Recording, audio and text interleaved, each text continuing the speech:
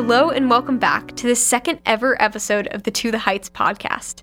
This is Olivia Colombo, and I'm a young Catholic changemaker, and I am so excited to be embarking on this project of sharing stories of the young people of the Catholic Church and those who minister to them. Our title, To the Heights, comes from the translation of the quote, Verso L'Alto, by Blessed Pier Giorgio Frassati, a 24-year-old student, mountain climber, and potentially soon-to-be saint, who gave his life to caring for the poor and vulnerable. His literal and spiritual mountain climbing is where the idea of ascending for the heights and reaching for the glory of God comes from. And through my own work in ministry and media, I have had the blessing of meeting so many young people with incredible stories and fire for Christ. And this platform is a place for us to share those authentic conversations and inspiring human beings. Last week, we sat down and chatted with my good friend and mentor, Michaela Hagar, who's a Life Teen youth minister. We heard about her story as a young Catholic living out faith in the real world and her job of bringing teens to Christ. This week, I had the absolute honor of speaking with someone who brings truth and life to teens and young adults in her role in pro-life ministry. I got involved in pro-life ministry in middle school and have been involved ever since. And I'm part of the pro-life generation, which is hundreds and thousands of teens and young adults who know that women deserve better than abortion, that life begins at conception. And as pro-life is not just limited to abortion, but rather it's about caring and restoring the dignity to all life at all stages. We want to care for all life from womb to tomb to the best of our abilities. This iteration of being pro-life is distinctly new, one born of turning passion into compassion, and aimed at caring for every human life in a social justice manner. We are pro-life, pro-woman, pro-all human beings in all situations, and pro-love in this day and age. All that being said, who better to talk to about the pro-life generation than our guest today, Kristen Hawkins, the president of Students for Life of America. I had the joy of meeting Kristen when she gave a sold-out lecture at Boston College a few months ago. I was reporting on the event for a Catholic newspaper, and I'm a member of BC's Students for Life group. So I was thrilled to speak with Kristen then and get a sense of all of the amazing things she does as the national leader of Students for Life. As a Catholic convert, a mom, a speaker, and a fearless pro-life leader, Kristen is a role model to many. I was so honored to be able to talk to her, and I hope you learn from, get inspired, and enjoy listening to our conversation about her journey within the pro-life movement, what she's doing speaking at colleges right now, and her advice for young people on such a divided issue. Without further ado, here's Kristen Hawkins, the president of Students for Life of America, and her story of reaching to the heights.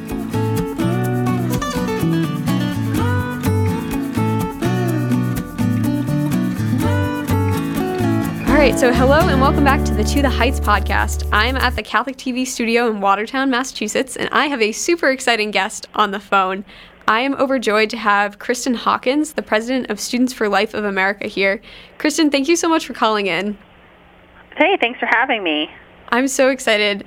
You gave a sold-out lecture at Boston College a couple of weeks or months ago now, I guess.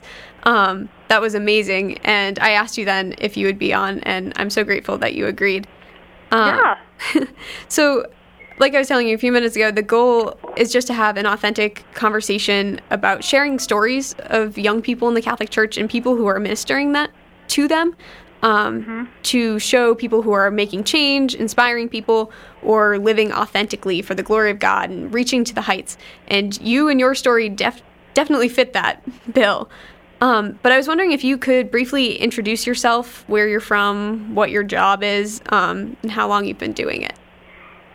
Sure. Well, I'm the president of Students for Life America. I became the first full-time president, or I guess employee of the organization in August of 2006.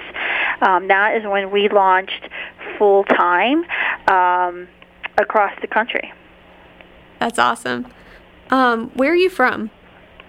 I'm originally from northern West Virginia, near Wheeling, West Virginia. Actually, not too far from Franciscan University of Steubenville, and that's where I grew up. I spent a summer, actually about 6 months down in Charleston, West Virginia, the southern part of the state, when I worked for President Bush's re-election campaign in 2004, and then I moved to Washington, D.C. after I graduated college, and lived there for several years before now moving across the country a few different times. Wow. So at what point did you get started in the pro-life movement? I got started in the pro-life movement when I was 15, and I was asked to volunteer, kind of be a volunteer intern at a pregnancy resource center in Steubenville, Ohio. A woman at my church was the part-time accountant, and she knew I was looking for volunteer opportunities, and that's kind of how I got my start. It's funny because I didn't really, people ask me, like, did you know what you were stepping into when I walked into that pregnancy center? And no, I had no idea what I was stepping into. I just, I knew it was like this pro-woman center. I knew it had to be about abortion. I kind of, I wasn't super confident in my beliefs about abortion. I think I would have said, yeah, I'm pro-life, but I knew I wanted to help women, and that's why I walked into that center and started volunteering for them. Wow. So how did you go from there? How did you end up being president of Students for Life of America? So I started volunteering at the pregnancy center the summer, that summer, so I was 15, and that just changed my whole perspective of, what I wanted to do with my life. Going into that summer, I wanted to be an aeronautical engineer. I wanted to work for NASA. I had just won a state scholarship. I was the only student representing the state of West Virginia at the National Space Camp for high school students. Wow. So I had plans of what I wanted to do, and then everything just changed. I learned about, really what was happening, the atrocity of abortion, how it was happening every single day, and yet no one was talking about it. I remember that first day just walking out of the pregnancy clinic, they didn't want me to volunteer unless I knew about abortion. So the first, week of my time, I just had to read every book I could read about abortion, about the effects of abortion on women and children, and how to offer help, right? Yeah. And that just changed my entire perspective, because I was like, why isn't anyone talking about this? I had grown up, it was in an evangelical church that was very conservative, but really we never really talked about abortion. It wasn't talked about in my school, and I knew, I couldn't be quiet about this. I was called to talk about abortion. And so that's kind of changed, my whole perspective, my life plan, what I thought I was, where I was going in my life. And so I spent that summer counseling women. The pregnancy center was phenomenal in training me and actually allowing me to get right in there and train and counsel women who were coming to the clinic thinking abortion was their only option. And so I spent that summer, and I went back to my high school for my final year, and I started a pro-life group at my high school, and I got involved with the Republican political committee in my town, because I saw politics as a way for me to make a difference. Obviously the abortion issue isn't a political issue, it's a human rights issue. Yeah. But I did see that there was a way through passing laws that I could make a difference in my state. And so I got involved with the political realm, I guess you could say, and that's what got me started. I went to college and I started a pro-life group, and that's why I ended up interning for President Bush's re-election campaign, and that's how I ended up in Washington, D.C. after I graduated. So one thing kind of led to another, but it was interesting to see the plan that God had for my life was completely different than the plan I thought I was going to have. True, very true. And I can understand. So I think I've told you this before, but I was planning on studying aerospace engineering. And then I actually came into BC as a physics major, and now I'm a theology major. Yeah, there you go. Which I think is interesting. But I've always wanted to ask you, do you think that your background in science, because I think I would answer yes, but do you think having a background and interest in science led into being pro-life and being an activist? I don't know. I mean, obviously, I had an interest in science and mathematics, but I just, honestly, I saw it as a human rights issue. why is it that this is happening 2,600 times a day, 2,700 times a day, and no one's talking about it? Like, I had this very strong, I've always had this very strong feeling of seeking justice for those who can't, who are vulnerable, right? Or those who are being victimized. Yeah. And so I think that's what spoke to me so much was, there is a whole class of persons who are being victimized every day, and no one's talking about it, and somebody has to speak up for them. And if somebody has to speak up for them, why shouldn't it be me? Yeah, true. I guess that's the true mentality of an activist, right? Yes. Yeah. Yeah. Do you ever find it overwhelming? I don't know, I remember when I was first getting into the pro-life movement, finding it overwhelming, especially when you take a step back from just the issue of abortion and look at other pro-life issues of euthanasia and physician-assisted suicide, and get super overwhelmed by how many people are being victimized every single day. Do you have a way of keeping that in check? It is. It is. It's very overwhelming when you think about it, and you think about the enormity of the problem. I get overwhelmed regularly of just how much there is to do, right? Yeah. How much more we have to do to reach our goal of abolishing abortion. That's something I think about all the time of when I'm trying to prepare for the day that Roe is overturned. Are we ready? Is the nation ready? What do we need to offer to women? What can we be ready to do? Yeah, that's so true.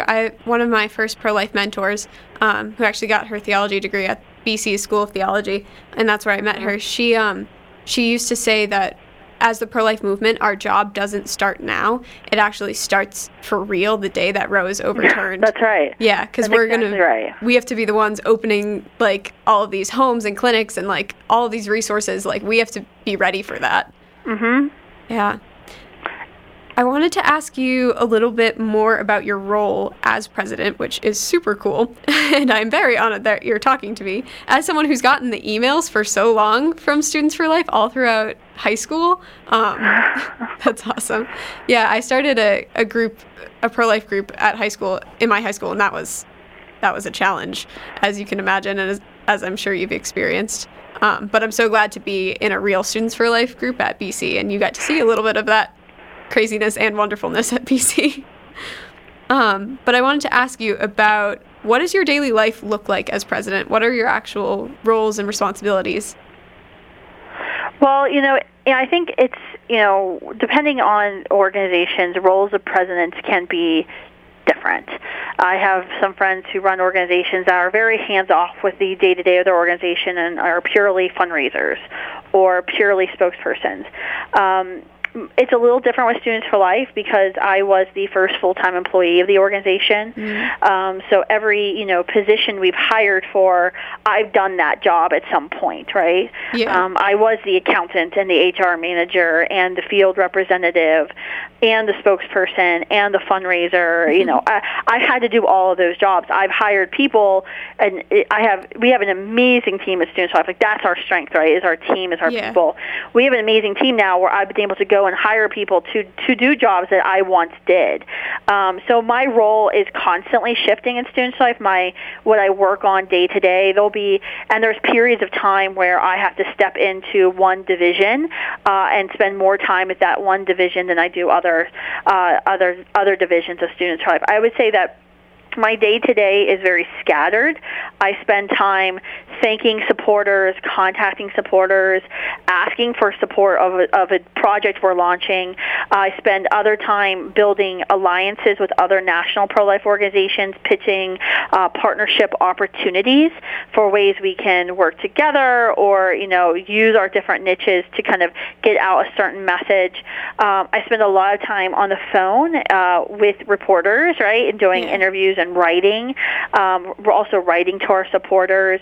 And then I also spend a lot of time strategizing of where we should go, what we need to be commenting on, what's our new project. So I spend a lot of time with our communications team of, we need a video on this. We need to tweet out this response. Let's write an op-ed on this trending topic that I'm seeing coming up.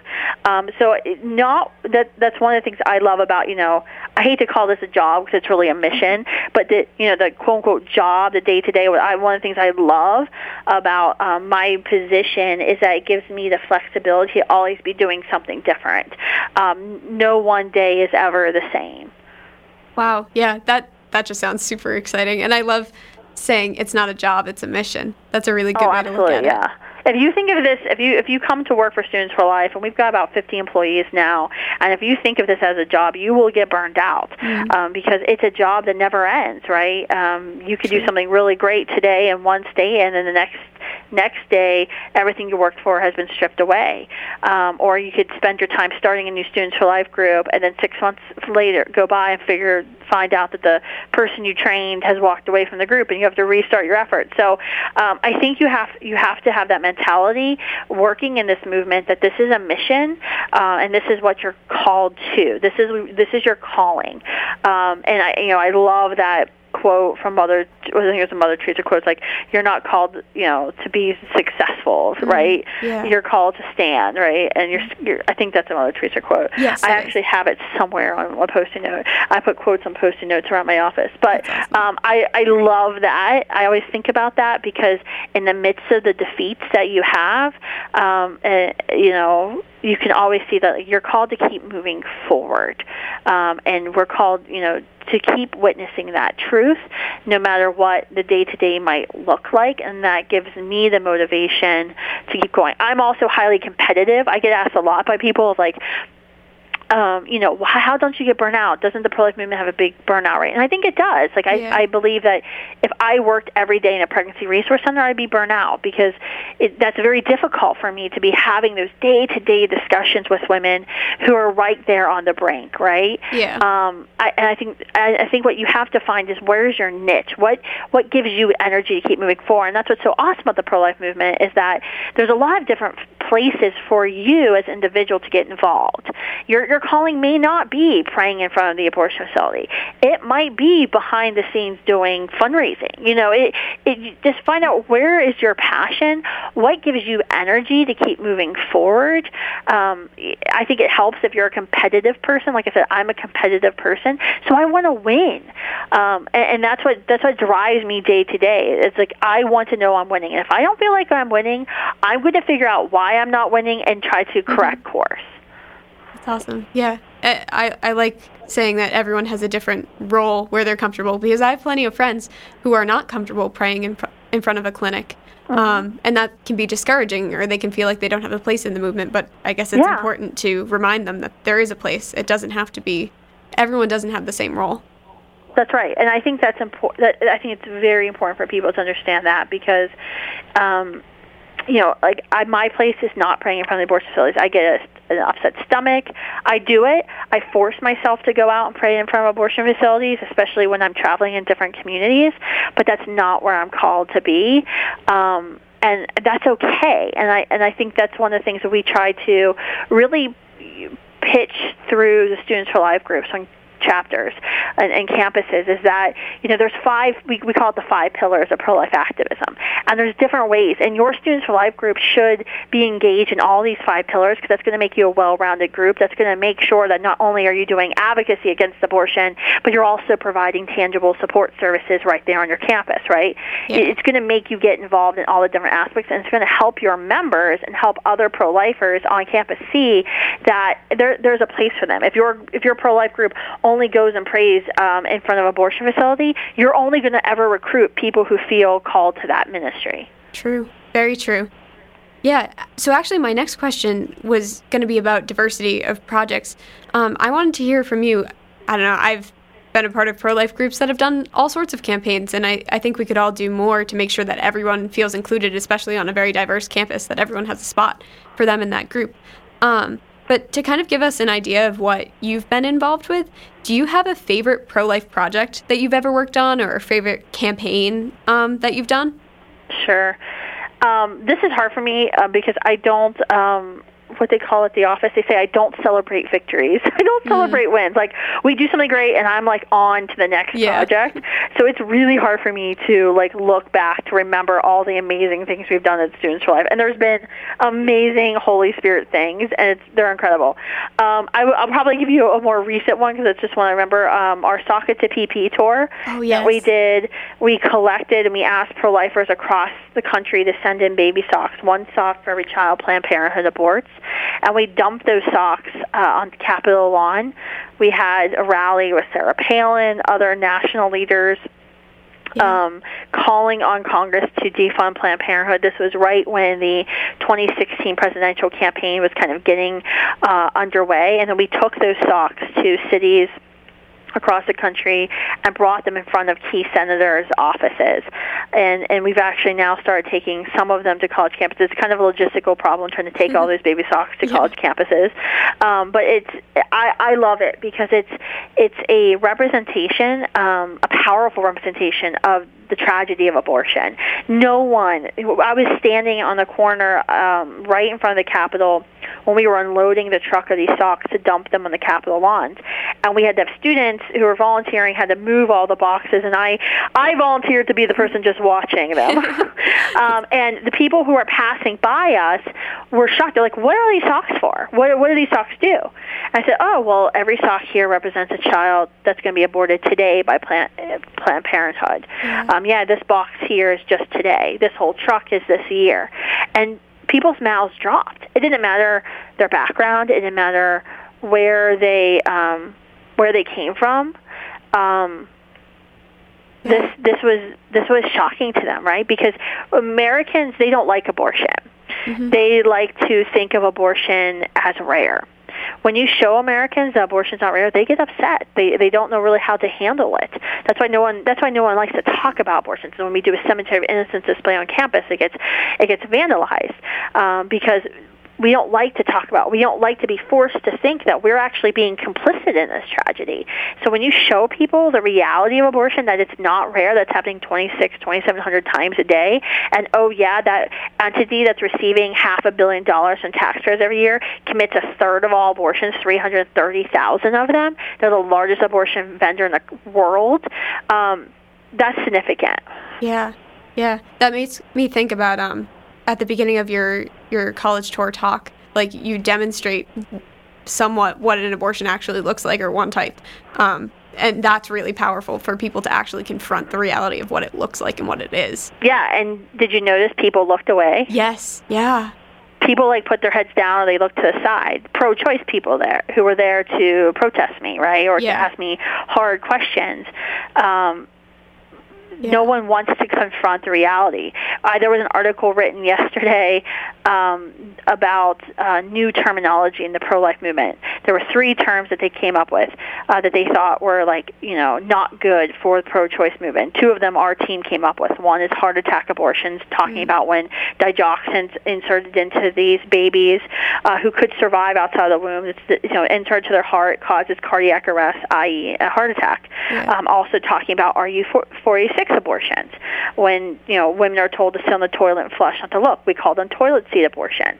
And it was interesting with this author, this pro-choice author, is saying, well, thank goodness this isn't taken effect. That people it hasn't really seemed to catch on yet because we just started using these terms. But it's funny because when I use those terms on campuses, people are like, "You're being inflammatory. That's not scientifically correct." I'm like, "Well, you tell me what happened. Why can't I say what actually happens during an abortion? Why can't I actually talk about that?" Yeah. And it was very powerful. I did want to ask you about your college speaking tour. I know we've talked about it before because I reported for The Torch about when you came to BC. But would you like to tell me a little bit about when your college speaking tour started and kind of what it's been like this spring? Sure. My college tour started 2 years ago, and it was really just to get back onto campuses. I hadn't been spending a lot of time on college campuses as Students for Life grew, and I knew there really needed to be more provocative speakers on campuses, because our biggest challenge we often have on campuses is that no one wants to talk about abortion. It's not anything that the left wants to address. And so we have to force this conversation. So we did. We came up with a provocative title, Lies Feminists Tell. And so it's really, I mean, people get mad, right? Oh, yes. Because there's identity politics that comes into play, and they're like, I'm a feminist, you're calling me a liar. And so it gets people talking. If we would have titled, a talk, things we don't like about abortion, or abortion is a human rights violation, people won't come hear it, because they don't want to be challenged about their abortion views.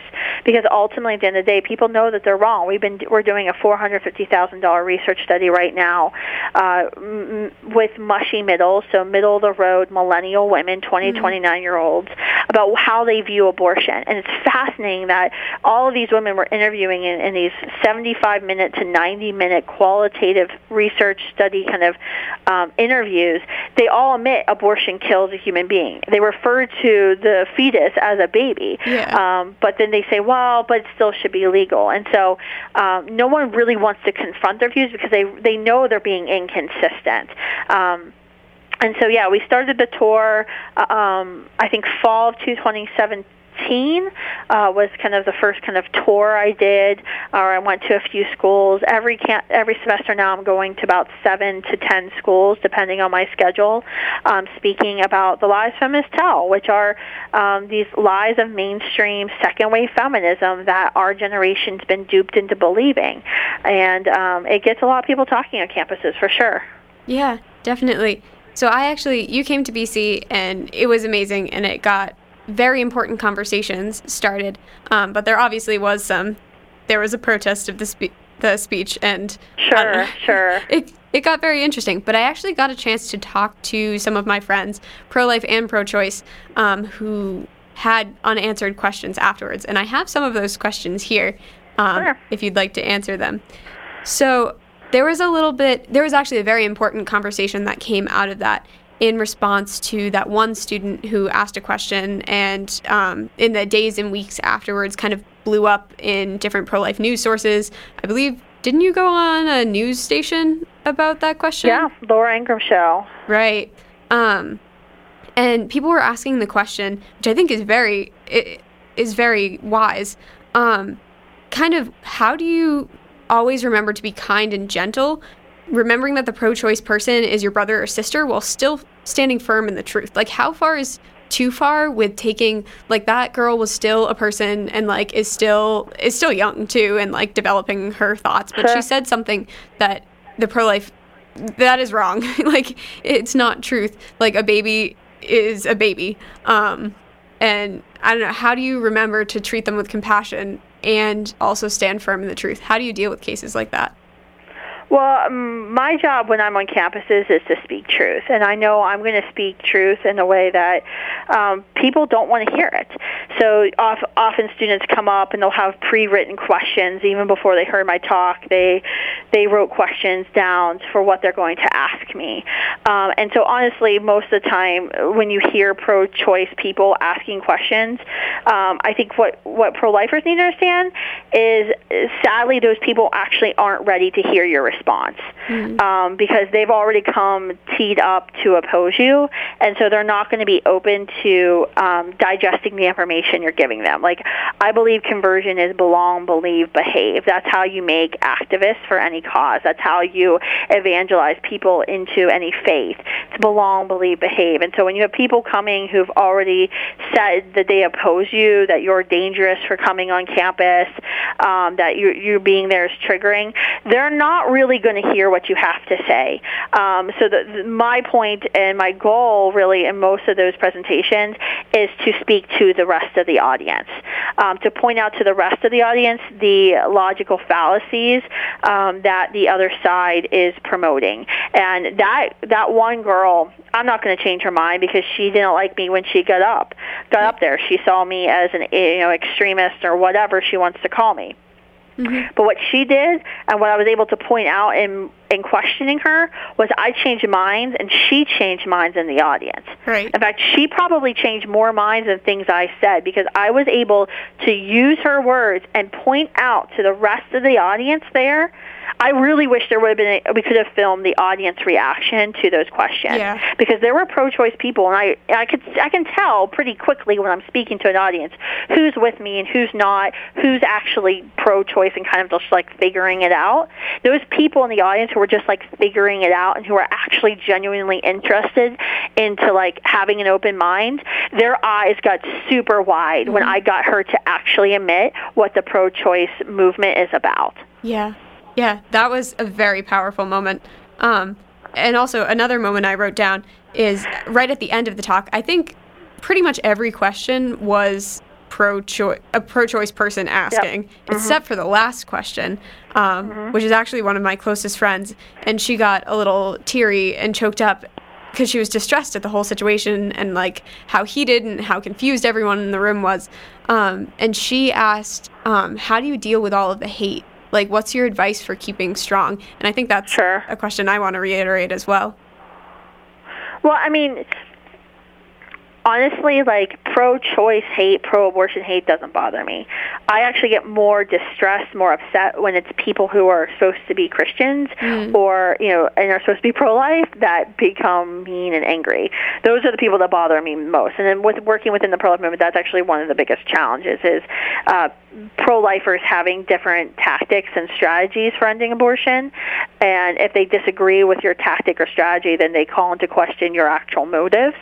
And that to me has been, that I have found in the 13 years I've been doing this full time, that to me has been the most distressing thing. It doesn't bother me that people hate me for speaking the truth because I know what the truth is in my heart, right? And intellectually, I know what the truth is. Yeah. And I realize, like, when I'm presenting information on a college campus like that, I've used a title that's obviously going to make people mad at the get-go, so they're just going to hate me just from nothing else than the title of my speech. And they're going to get mad because I'm calling into question their worldview. And what I'm asking them to do is to be open-minded and to change something about the way they're thinking. And it's not just the way they're thinking. It's not just an intellectual argument about the death penalty or something else that doesn't really affect most people. Mm-hmm. This is an argument that affects everyone because, especially when you're talking to a college campus, you have, the majority of students engaging in premarital sex. They're engaging in premarital sex, and they've had to think about what will happen if my girlfriend gets pregnant, what will happen if I get pregnant. And what you're telling them when you're saying abortion should be illegal, what you're telling them when you say, hey, do you know these hormonal birth control pills you've been put on are actually really bad for your body, is you're making them examine their whole life and the way they live their life, and you're challenging the way they live their life. And that's a really hard thing to do, right? Even if they want to be with us on the issue of abortion, if someone converts to being pro-life, then they have to start reevaluating other choices and other decisions they've had to make in their life. So it doesn't bother me that they hate me because at the end of the day, like I said, I know who I am. I know why I'm called to do what I'm called to do, and I know that I'm right. And if you want to hate me for speaking truth, that is on you. So yeah, there you go. Beautiful answer. Awesome. So I think we have to wrap up in a second. Yes. But do you have, what are you working on currently, and do you have anything coming up next that listeners should keep an eye out for? Yeah, I've got a podcast I just launched, Explicitly Pro-Life. You can download it on iTunes. You can also subscribe on YouTube. We videotape it as well. Love to get more people listening to that. I'm talking a lot. One of my most recent ones was what does a post-Roe America look like? This is a subject that everyone's talking about. We'll be on tour on campuses this fall discussing what a post-Roe America looks like. because this is coming, and the reality is Roe is going to be overturned very soon. There's been a number of cases that have gone to the Supreme Court. We're waiting on Supreme Court reaction to. Numerous states have passed very restrictive or not all-out abortion bans this spring. We are preparing for a post-Roe America, and so this is something we're going to be talking about more and more and more. And actually, I think in the fall, for my speeches on campuses, my tour, I think I'm going to be talking about why we need both genders to abolish abortion, why we need men involved as well. So I'm sure that will get a lot of reaction when claiming there's only two genders, and then also saying why men should be involved in this fight. Yeah, that will definitely be interesting. Yeah, yep. I highly recommend the podcast. I've been watching the videos. They're very good. Good. Yeah, awesome. All right. So do you have one last piece of advice that you would give to young Catholics regarding being pro-life and being strong? Sure. Yeah, I mean, I think that's stand up. Stand up. Don't be afraid. You'll hear a lot of really good talking points from the pro-abortion movement.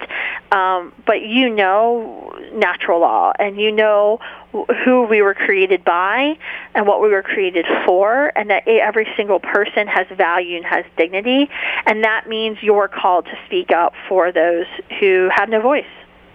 Yes, that's beautiful. All right, well, thank you so much for calling in. It was so great to talk to you. Thank you again for coming to BC and talking to me then. That definitely was a very pivotal moment for many students at BC, so Great. Thank you so much. Awesome. Well, I hope to get back. Thanks. All right, awesome. Thank you. Bye. Bye.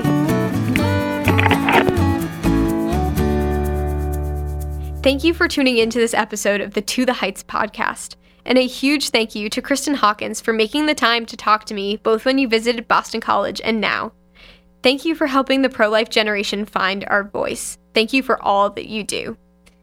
You can find both Students for Life of America and Kristen Hawkins on all social media, and be sure to follow along to see her brand new podcast, Explicitly Pro-Life.